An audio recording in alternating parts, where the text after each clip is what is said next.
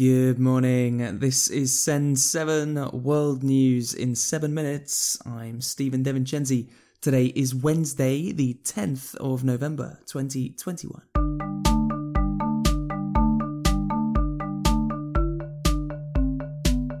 Starting in Europe today, the European Union has condemned the actions of the Belarusian President Alexander Lukashenko, saying that he was acting like a gangster.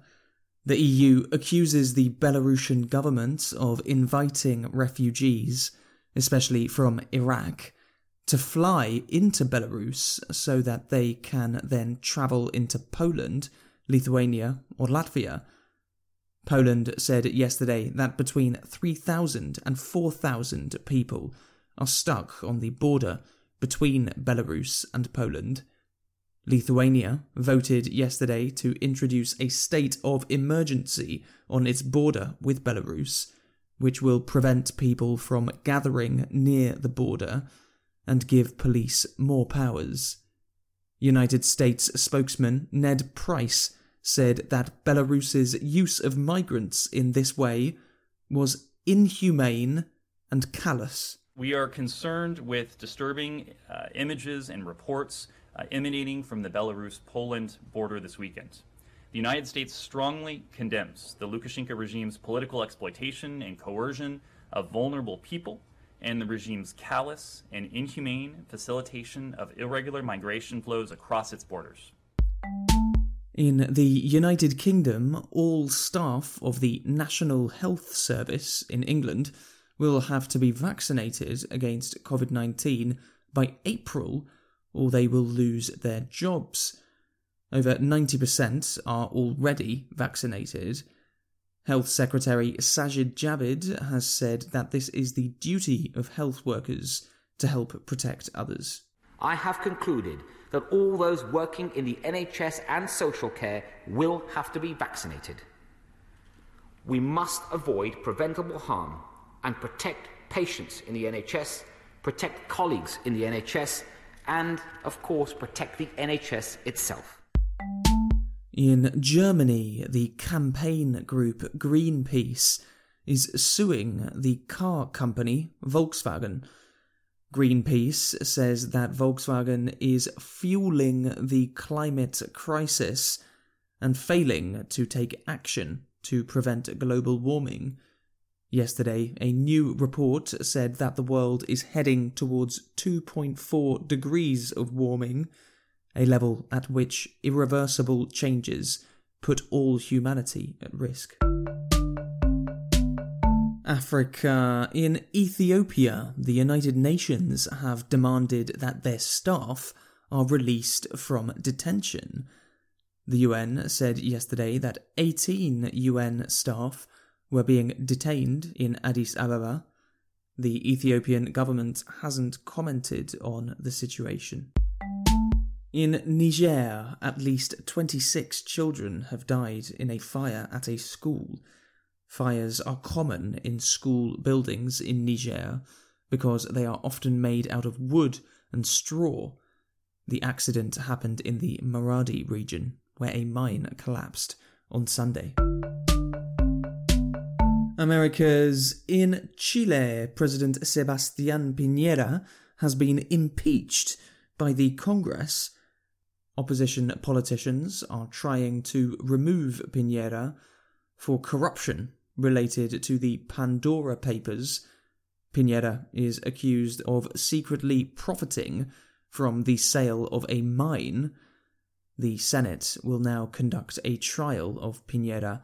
However, it is not likely that he will be removed as president. In the United States, 4 astronauts returned from the International Space Station yesterday. This story from Camilia El Alami.